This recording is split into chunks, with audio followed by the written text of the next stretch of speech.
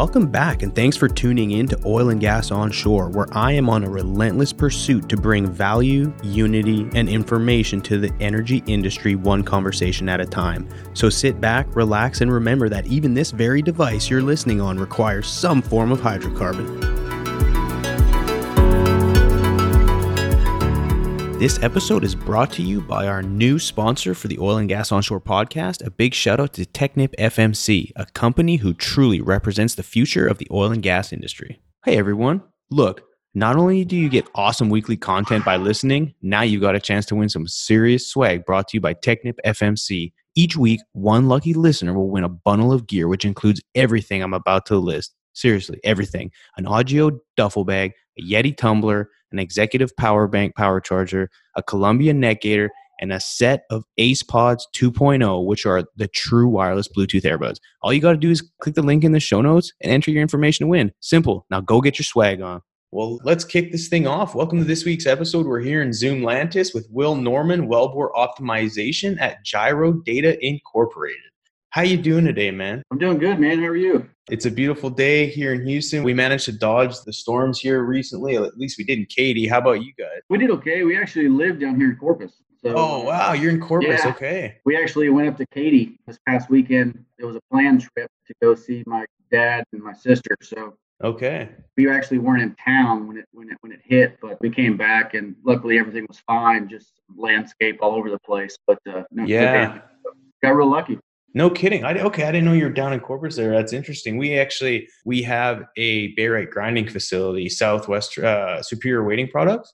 So it's right there. I don't know if you've seen it, but it's hard to miss. Anyway, so I've been to Corpus a couple of times just to go to the plant and, do a few things. But man, what is it like to live in Corpus right now? I mean, do you like it? Obviously you do if you're there. I love it. I've been here since college. I never left. I just kept coming south and kind of planted some roots here. And, you've got saltwater fishing. You got the beaches. It's a very laid back beach town. You can get anywhere in 15, 20 minutes. It's nothing like Houston by any means. Yeah. So, yeah, I absolutely love it. They always say people that are from here either love it, never leave, or they hate it and always want to leave. But whenever they do leave, they end up coming back just because it's just that tough town. So, I don't plan on going anywhere. So good for you, man. So obviously right now we're all working from home, but have you always worked out of Corpus or would you travel to Houston or what does that look like? Yeah, so my territory is Austin, San Antonio, and now Houston as well. So typically I would leave during the week and go make my rounds and my office visits and with customers, and then I'd come home on the weekends. Okay. So, yeah. That works out pretty good. And now you get to be home all the time. Yeah, I haven't been on the road since February, so it's been wow. pretty crazy.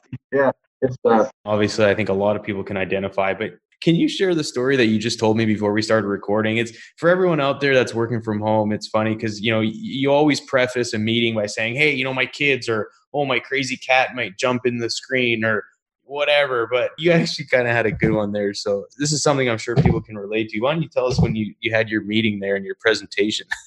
Yeah, so I was leading a Microsoft Teams presentation for a customer of ours, and we had basically a bunch of people from all over North America call in to listen into this presentation that I was front running. But anyways, our babysitter had taken off that week to clean her house for COVID, and so the meeting was set for 2:00, and they're still young kids. Our oldest is 2.5, and we've got almost a 1-year-old. So nap time is still 1 to 3, and I put them down thinking I would have an hour to do this presentation. 30 minutes, 45 minutes for sure. I was good. And I got through the introduction, the safety moment, and as soon as we started beginning the presentation, I had the baby monitor just off to the side of my laptop, and all I could see was just red bars just from my daughter's room, and she had gotten her arm stuck in her crib. Oh man! Just crying bloody murder. I freaked out and just said, "Hey guys, I gotta be right back," and just left the screen and had to consult her and had her get her to stop crying. And it took me a good 5-10 minutes. So then I had to come back and apologize, and everybody understood. Yeah, I'm sure everyone was a good sport about it. But yeah, it's crazy. Like when you told me that, I didn't ask because I wanted to ask now. But like So I have a 1.5-year-old, and the 4-year-old, or she's only be 5 now. She doesn't nap anymore, but our son still does. And man, if that happened to me, I would end up having to have that little sucker sitting right beside me through the meeting. I'm surprised you got her back down, or maybe you just turn the monitor over and hope for the best. But yeah, I just said, here's some more milk, please. Yeah. Oh man, it's a little man, our little guy. He's actually made I think 2 appearances or cameos on some nice. meetings. So yeah.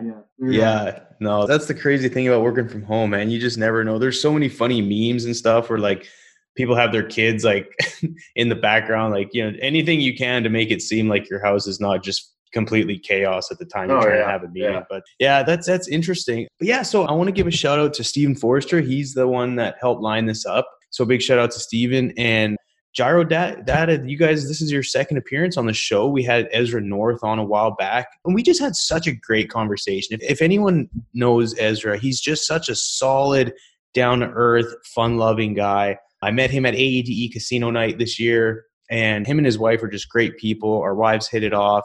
He's just a true testament to the good people in the oil field. So, and Gyro Data, obviously, you guys are crushing it. So if anyone's interested in hearing Ezra's story, it's episode 71, and he actually tells a really impelling story about how he went on a hunt for his uncle. It's sad, but it shows his character, and if anyone knows him and they haven't heard the story, it's worth a listen. It makes you love the guy even more. But anyway, so for all the listeners out there, this is not going to be video recorded, but if you have Will on LinkedIn, you'll notice he's got a little bit of a shadow there under his chin, but now he's got something that looks like, I don't know, but it touches his knees, I'm pretty sure. He's got a beard. He called me the other day, and we were just talking about the podcast, and he's like, yeah, I'm going to give you a run for your money. And I'll, yeah, whatever. And here he comes on with a beard the size of, Zeus's beard. So I give it up to the guy. But there's a reason for why it's so long, right? There is, yeah. We have 2 kids, and I got the genius idea with our daughter to grow a year. So basically convinced the wife to let me grow my beard out for a year with our daughter.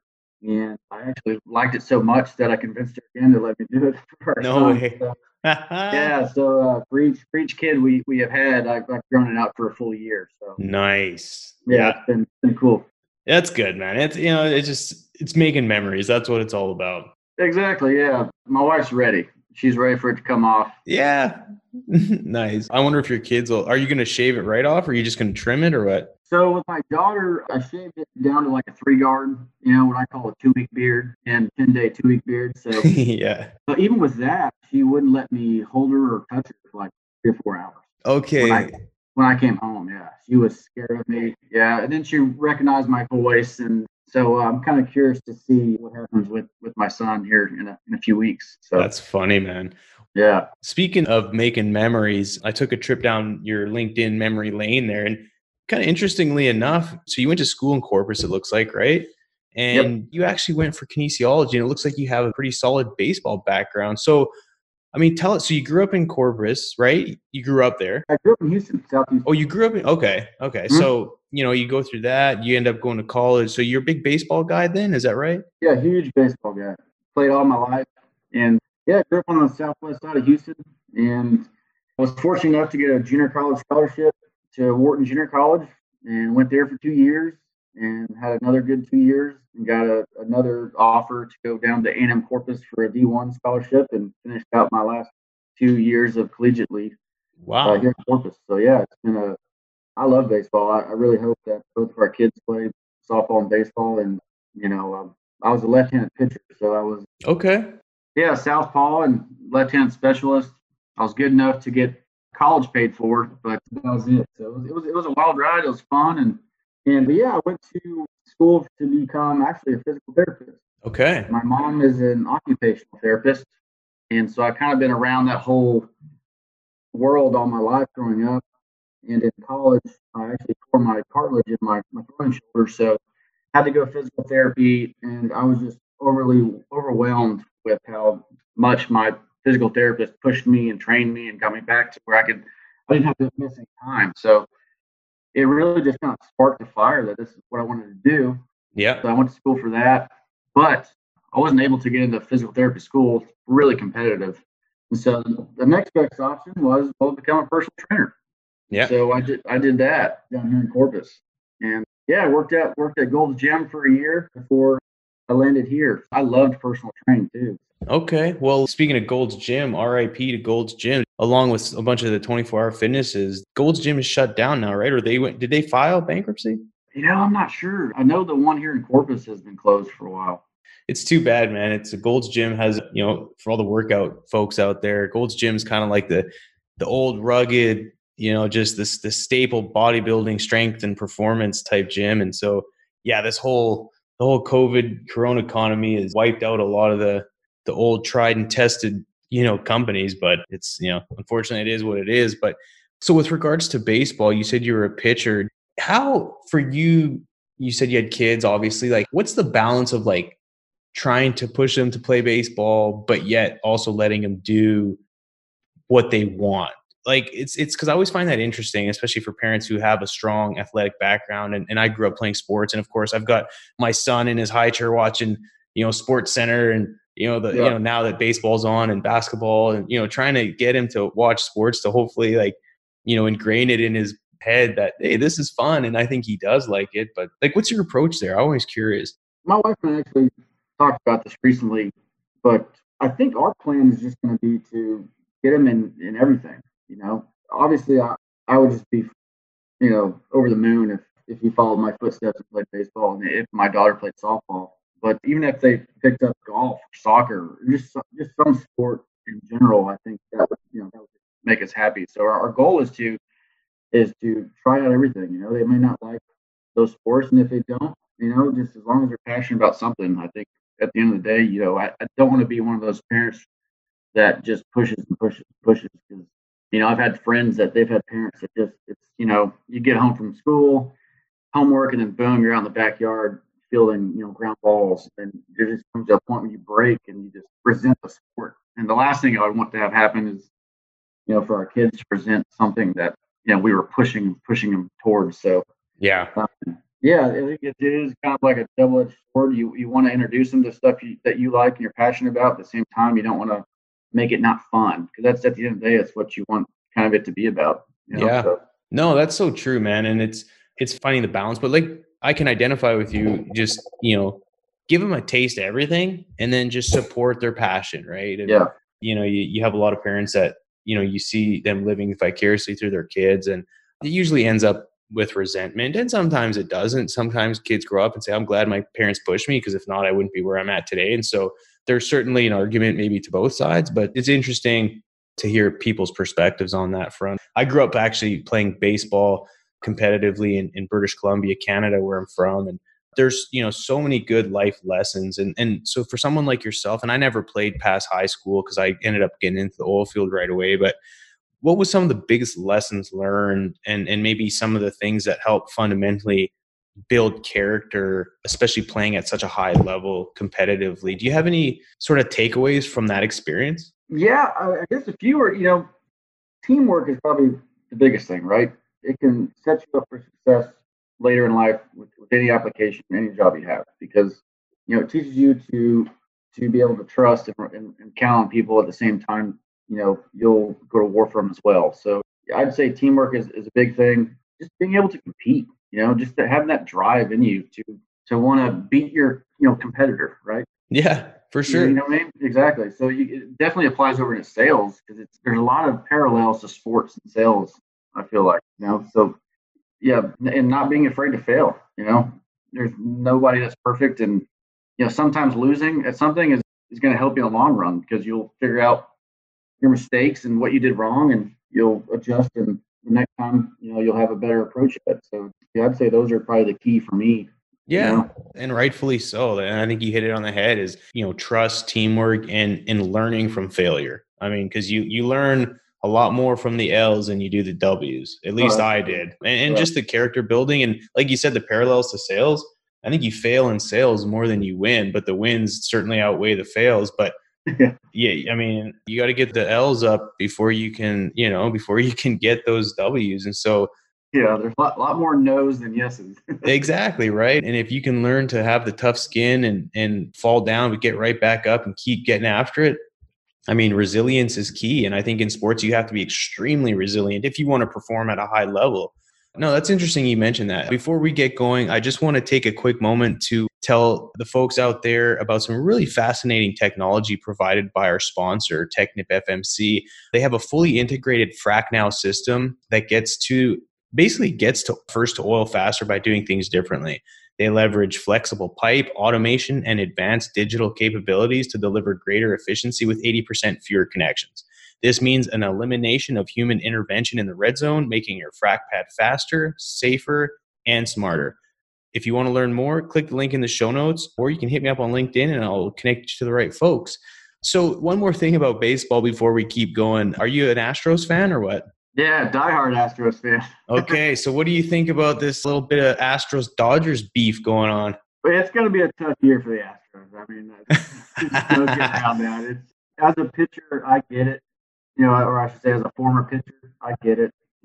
I always hated people showing off or doing something to try to beat me or cheat the game. But it's going to be a really tough year. I think the 8 games suspension is a little harsh. But I think Manfred just really wanted to send a message to the league, like, hey, we're not going to tolerate this ball. So obviously what they did is it's pretty bad, right? They're calling it the second worst scandal in the history of the league. Okay, wow, yeah, that's quite the statement. Behind the Black Sox cheating scandal. So it's going to be a tough year, but I'm a fan, win, lose, or draw. I'm born and raised. I was there through all the really bad years, and now we've got a good farm team, and growing up going to the Astrodome, that's just I'll be a fan, for life. So, but it is going to be a tough year.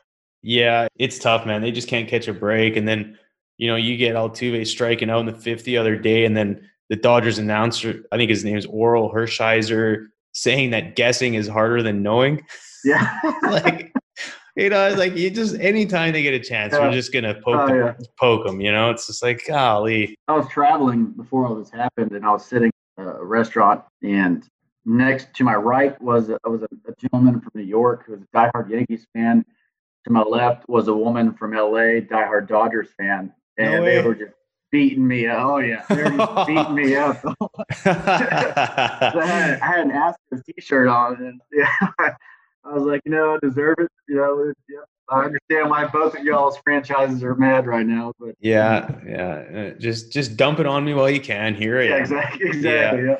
Oh, man. Well, anyway, so let's get talking a little more oil field here. I'm sure everyone's wondering what the heck's going on. But, I always like to know, how'd you get in the oil field, man? You say you did Kines, and then you end up being a personal trainer, getting swole, and then all of a sudden, boom, you're at Gyro Data for 11 years. So how'd that happen? Yeah, when I was a personal trainer, I really wasn't making that much money.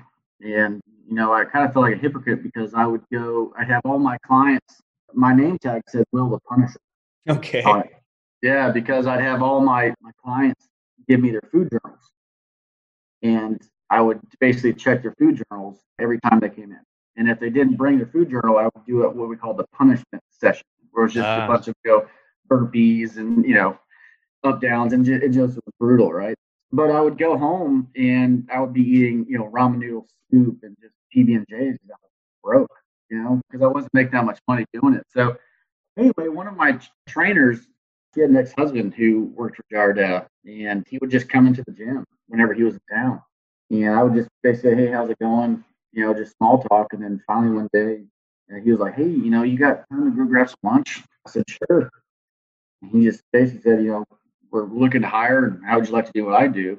And I just basically a different path and a way out. And I was like, man, okay, I can travel across the country or the world. And he's like, yeah, absolutely. And I was like, sign me up, let's do it. And it has nothing to do with my degree, but hey, I'll try, And so, that was it. It's funny because I was listening to a previous podcast you had, and you said you forget some of the dates. I remember my hire date in Gyro Data. Okay, yeah. What is it? October 6th, 2008. Yeah, that's cool. But every now and then, my sisters are calling like, "Hey, Mom's birthday is today." And I'm like, "Oh man," one of those weird things. I have the same thing. I remember my hire date, and I've been in Gyro Data ever since, and it's been a great ride. Good for you, man. I love it. Oh yeah. So obviously, anyone out there that's in the oil field knows that if you pull an 11-year stint at a company, that's very unique. And so either you are the most loyal gentleman on the face of the earth, or and which I would like to think it's a bit of both. Gyro Data is just such a great company to work for that you couldn't see yourself anywhere else.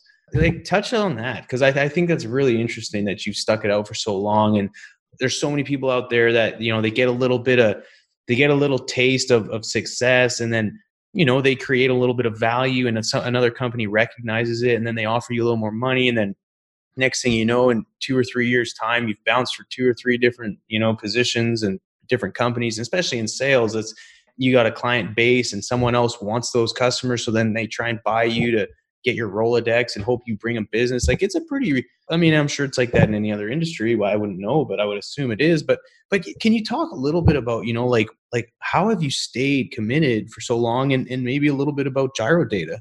So, yeah, I mean, that's a great question. The Jarda has been great for me. Everything I have is because of what Jarda has provided for me. And yeah, I'm extremely loyal. I mean, and just I believe in what we do. And I think most people, if you didn't like what you sold or you didn't like, you'd leave. And I truly love everything that we've done and we do. And yeah, they've just been awesome. It's been an awesome company to work for just from day one. I started in the field. I was a gyro surveyor for 6 years, and then worked my way up to become, a top surveyor. And then transitioned over into did rig sales. And then again, another opportunity was given to me to go into city sales. So it's just been a great ride. I don't plan on going anywhere. I hope one day I can say that I retire. I started and finished my career with the same company. That's my ultimate goal, which I don't hear that. Right. You may stick with them, but they might be called something different, because you guys recently got bought by Intrepid, didn't you? No, we sold off our directional side of the business. Oh, okay. Yeah. Okay. So your business unit or whatever is still Gyro Data, and you guys are owned, independent, basically. That's correct. Yes, sir. Oh, yeah, okay. We just sold our directional assets. Interesting. So okay. Yeah, Gyro Data is still Gyro Data. We're just kind of went back to our roots, what made us, and yeah, still privately owned. And yeah, going back, I can email the president and get a response. It's very family kind of oriented, small environment, and that's kind of what I like about it. It's I guess the way it kind of reminds me of Corpus. It's big, small, right? Yeah, that's super cool, man. Anyone that I know that's worked at Gyro Data or who still works there just has nothing but great things to say, which is super cool. I'm glad you guys are, still surviving, which kind of leads me to my next question is, obviously the market has been, extremely challenging over the last, I mean, not even 6 months, but just over the last since 2014. It's been a whirlwind. But for you guys, what are some of the things that you personally or that you guys have done to kind of help position yourselves now to where when this thing turns around, you're ready to hit the ground running? I mean, is there anything that kind of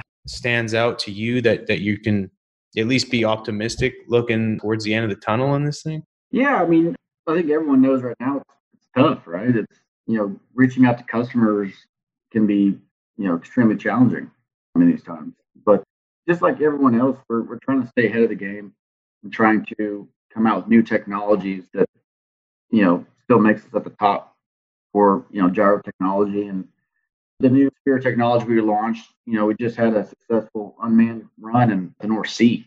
Wow. Okay. That's pretty cool. Like, can you dive? I mean, you don't have to get crazy into the details, but what does that mean for maybe that people aren't too familiar with what you guys even do? What does that mean? Well, so, we're constantly trying to push the envelope, right? And with gyro technology. And so we recently launched our Omega, which is our solid state gyro technology.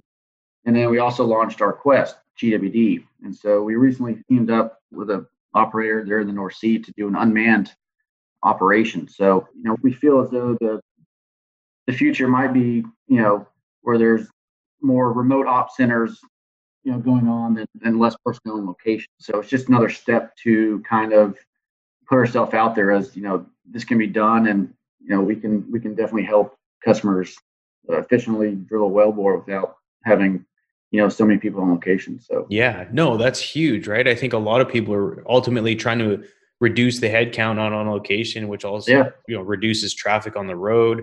From an HS&E perspective, it's obviously a lot safer. But when you say that, and then I still want to kind of touch on that. So, because not everyone knows what you guys even do. So keep it very high level. You guys have a piece of technology that does what? That required that didn't require someone out there? Like, can you kind of help bridge the gap there? Yeah, so it's our GWD tool, our new Quest GWD tool that you basically put in the collar, ship location, and they were able to drill using real-time data with our GWD tools to drill the lateral.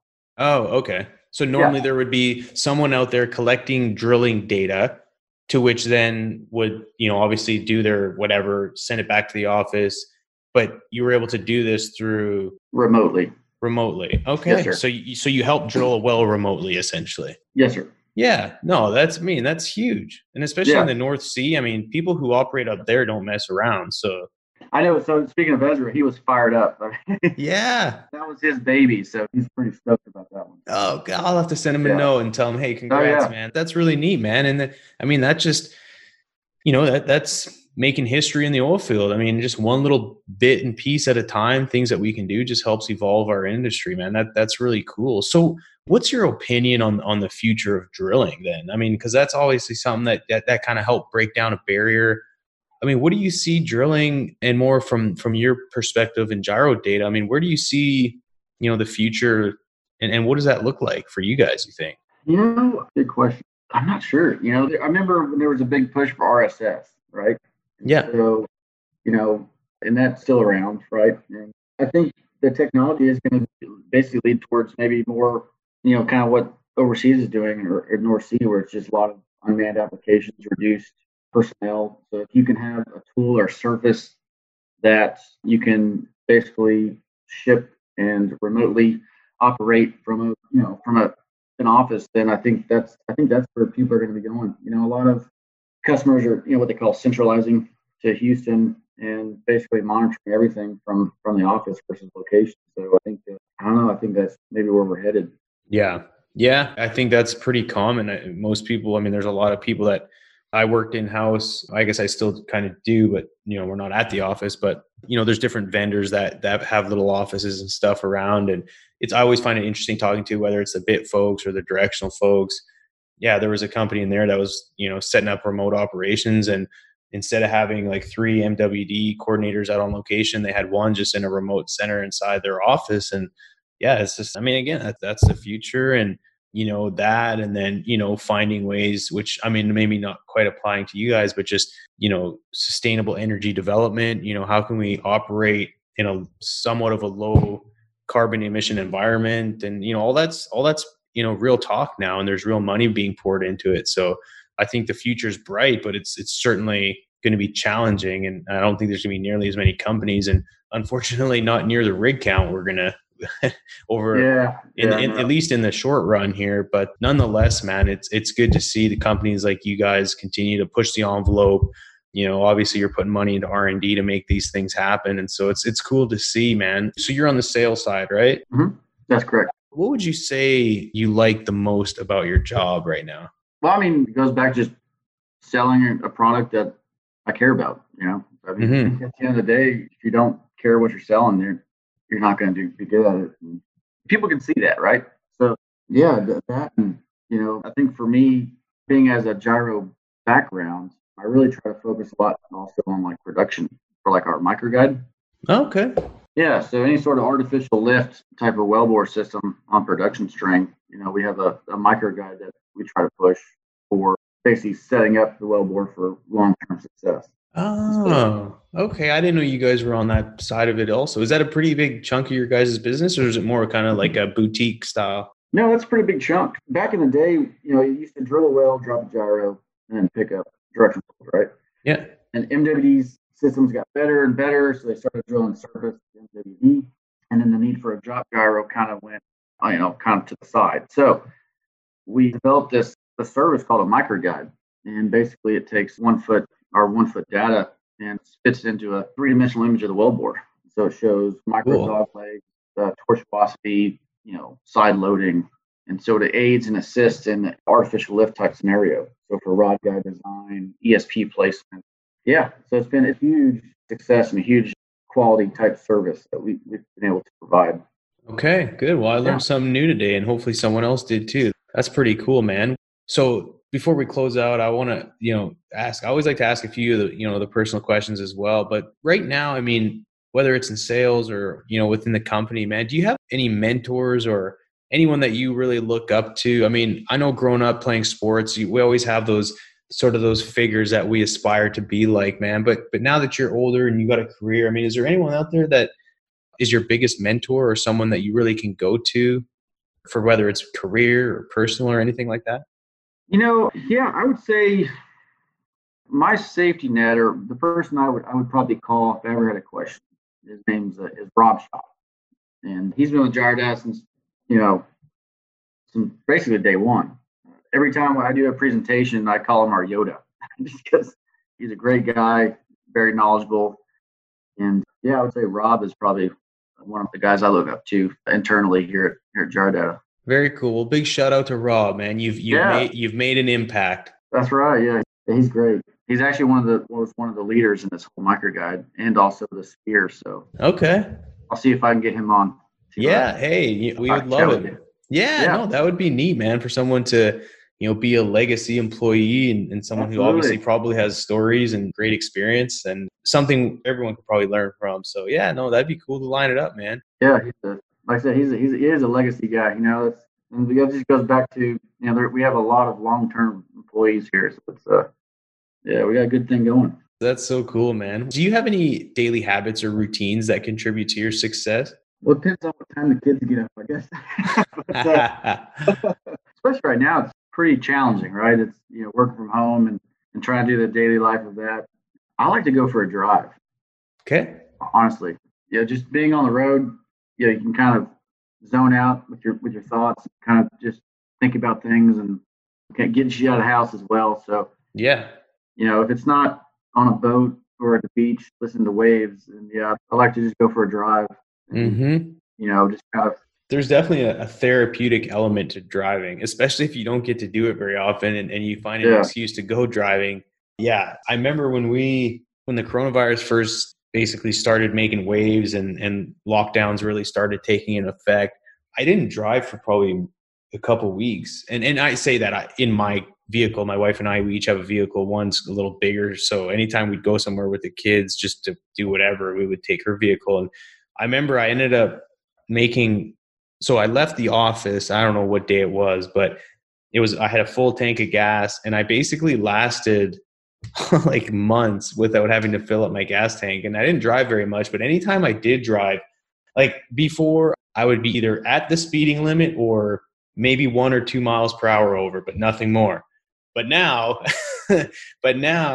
I find myself driving under the speed limit to take advantage of the opportunity to drive. And just, it's very, like you said, it's nice. And it's the little things in life that we almost appreciate now more. At least I do now that things have changed so much. But that's interesting, man. So when you drive, are you a music guy or a podcast guy, or just turn everything off and just let your thoughts run it? I'm a little bit of everything. Typically I'm music, or like I'll do like a sports radio show in the morning, and then I'll put on like Octane, just to jam out and cruise. Cool. But I have listened to a few podcasts and some audiobooks just on, like, if I'm driving to Midland, which I don't do that often, but if I do, I'll find a good podcast to listen to just to break up the time. So but yeah, typically music. Yeah. Sure. No, that's awesome, man. And Octane, that's your favorite choice? It is, yeah. Okay. My wife calls it my death music, but what's your favorite song, man? Give us something to listen to after well, this. we were actually gonna go to that Rammstein concert in San Antonio that got canceled, unfortunately. Oh, in San Antonio. So right now, I would say Nothing More. There's a band, Nothing More of San Antonio. It's probably one of my favorites. And actually, one of my best memories is when my daughter was 6 months old. One of their songs came on, and she started head bopping to it. So no way. I was like, okay, we got a little rocker. We got a little nice. Rocker. Hey, that's a proud parent moment right there. Oh yeah. Yeah. I tried to get it on video, but it went too quick. So. That's funny, man. Well, hey, that's a memory, and that's something you'll probably never forget. That's cool. That's One right. last question before we close out, man. Is there anything about you that not many people know about? You got any hidden secrets or anything you'd like to relay to the podcast? Well, it doesn't have to be any weird hidden secrets, but anything kind of unique about yourself that maybe customers or people don't know about? I was on a reality TV show on one episode. Yeah, which one? It was called Casino Confidential. Okay. A friend of mine who actually I got him a job here at Jardad. He's still one of our surveyors. But No way. yeah, Okay. him and his wife were getting married in Vegas. And so at the Binion. And this was 8-9 years ago now. I think I had just started with Jardin. But anyways, they got a phone call from a producer from a TV show and said, hey, we're doing an episode on rooftop weddings in Vegas. It just so happens that you're getting married that Saturday. If you allow us to film it, we'll pay for everything. And No way. They were blown away. Like, sure, why not, right? So we all flew out there. And yeah, they filmed it, but I got the true taste of what reality TV is, So yeah, like what does that look like? It's very scripted. For example, do you remember Stifler? Yeah. Varsity Blues? I Yeah. kind of felt like Stifler in a way. Okay. I guess they took a liking to me. And then they started asking me to do things that in real life I'd never do. Okay. So, for example, they brought Elvis was the priest, for the wedding in Yeah. the court, right? So we had already done the actual wedding, and we were down at the ceremony. Film crew showed up, and they said, "Okay, we're going to reenact it as if this was the wedding. We've got Elvis to marry you guys." And they said, "Hey, Will, we want you to pretend that you're late to the wedding." And I was like, "Okay." So they filmed that, right? And so when the show airs, it shows, basically them leading up to it, says everybody's at the wedding ready, but the best man Will's nowhere to be found. And then it goes to commercial. No way. Yeah. What? Yeah. And then they asked me to get in a fight. What? Yeah. They said, let's pretend that, everybody's got their steaks and now it's on the dessert and you're still waiting on your steak. So we want you to go get in an argument with the chef. No way. A reality, unreality TV. Yeah, the reality, unreality. Yeah, it got pretty old towards the end just because some of the stuff they're trying to ask us to do is like, I would never do that, Yeah, that's so funny. I hear that. I mean, I don't know too many people that have been in reality shows, but you do hear that. So it's funny that, yeah, it's all about entertainment value, I guess. Yeah, so it was only one appearance, but I think that was one and done for me. You're not going to pursue a career in reality TV? No, definitely not. Yeah. Okay. So, awesome. It was fun while it lasted. But yeah, that is unique, man. Well, I give it up to you for being a rock star there for a little bit. But, well, for everyone out there, this has been a great conversation. But before we head out, I do want to take a moment to tell everyone about some upcoming OGGN events. This is Savannah, and here are the events on deck for September 2020. There's the FPSO World Congress 2020, and that's on September 1st to the 4th, and also the 8th, and it's all online. The next one is Building the Future Industrial Summit on September the 16th, and that's also online. There's also the 4th Annual Blockchain and Oil and Gas Conference 2020, and that's on September the 16th to the 18th.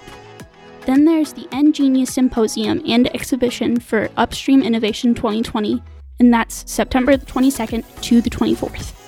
And there's also Effective Leadership Through Change and Uncertainty featuring Condoleezza Rice, and that's on September the 24th. There's also NAPE Summer 2020 from August 11th to September the 14th. And lastly, there's BP Week 2020, September 14th to 16th. That's all for September. I hope you guys have a great month, and thanks for tuning in. Great, thanks. And anyone out there in the Houston area interested in playing oilfield hockey, come join the Hack and Whack crew for some old-timer hockey. We do it every 2 weeks at Memorial City Mall Ice Rink. Hit me up on LinkedIn for more details. Will, thanks again for coming on the show today, man. What's the best way for people to reach out to you or even just to get to know more about the company? Yeah, no problem. I appreciate you having me. Yeah, they can reach out to my LinkedIn, or if they have any questions, obviously go to jardad.com, and my contact info is on my LinkedIn profile, so call me anytime. I mean, life of sales, the phone rings, you answer, right? So that's it, man. I'm 24/7. I'm available. So yeah, even on Christmas. That's right. Yeah. Right on. Well, thanks again, Will. It's been an absolute pleasure. And for everyone out there, always remember, when the density's up and the gas is down, open the choke. Let's go to town. Thanks, everybody. Thanks again for listening. Tune in next week for another episode of Oil and Gas Onshore, a production of Oil and Gas Global Network. For more information, visit oggn.com.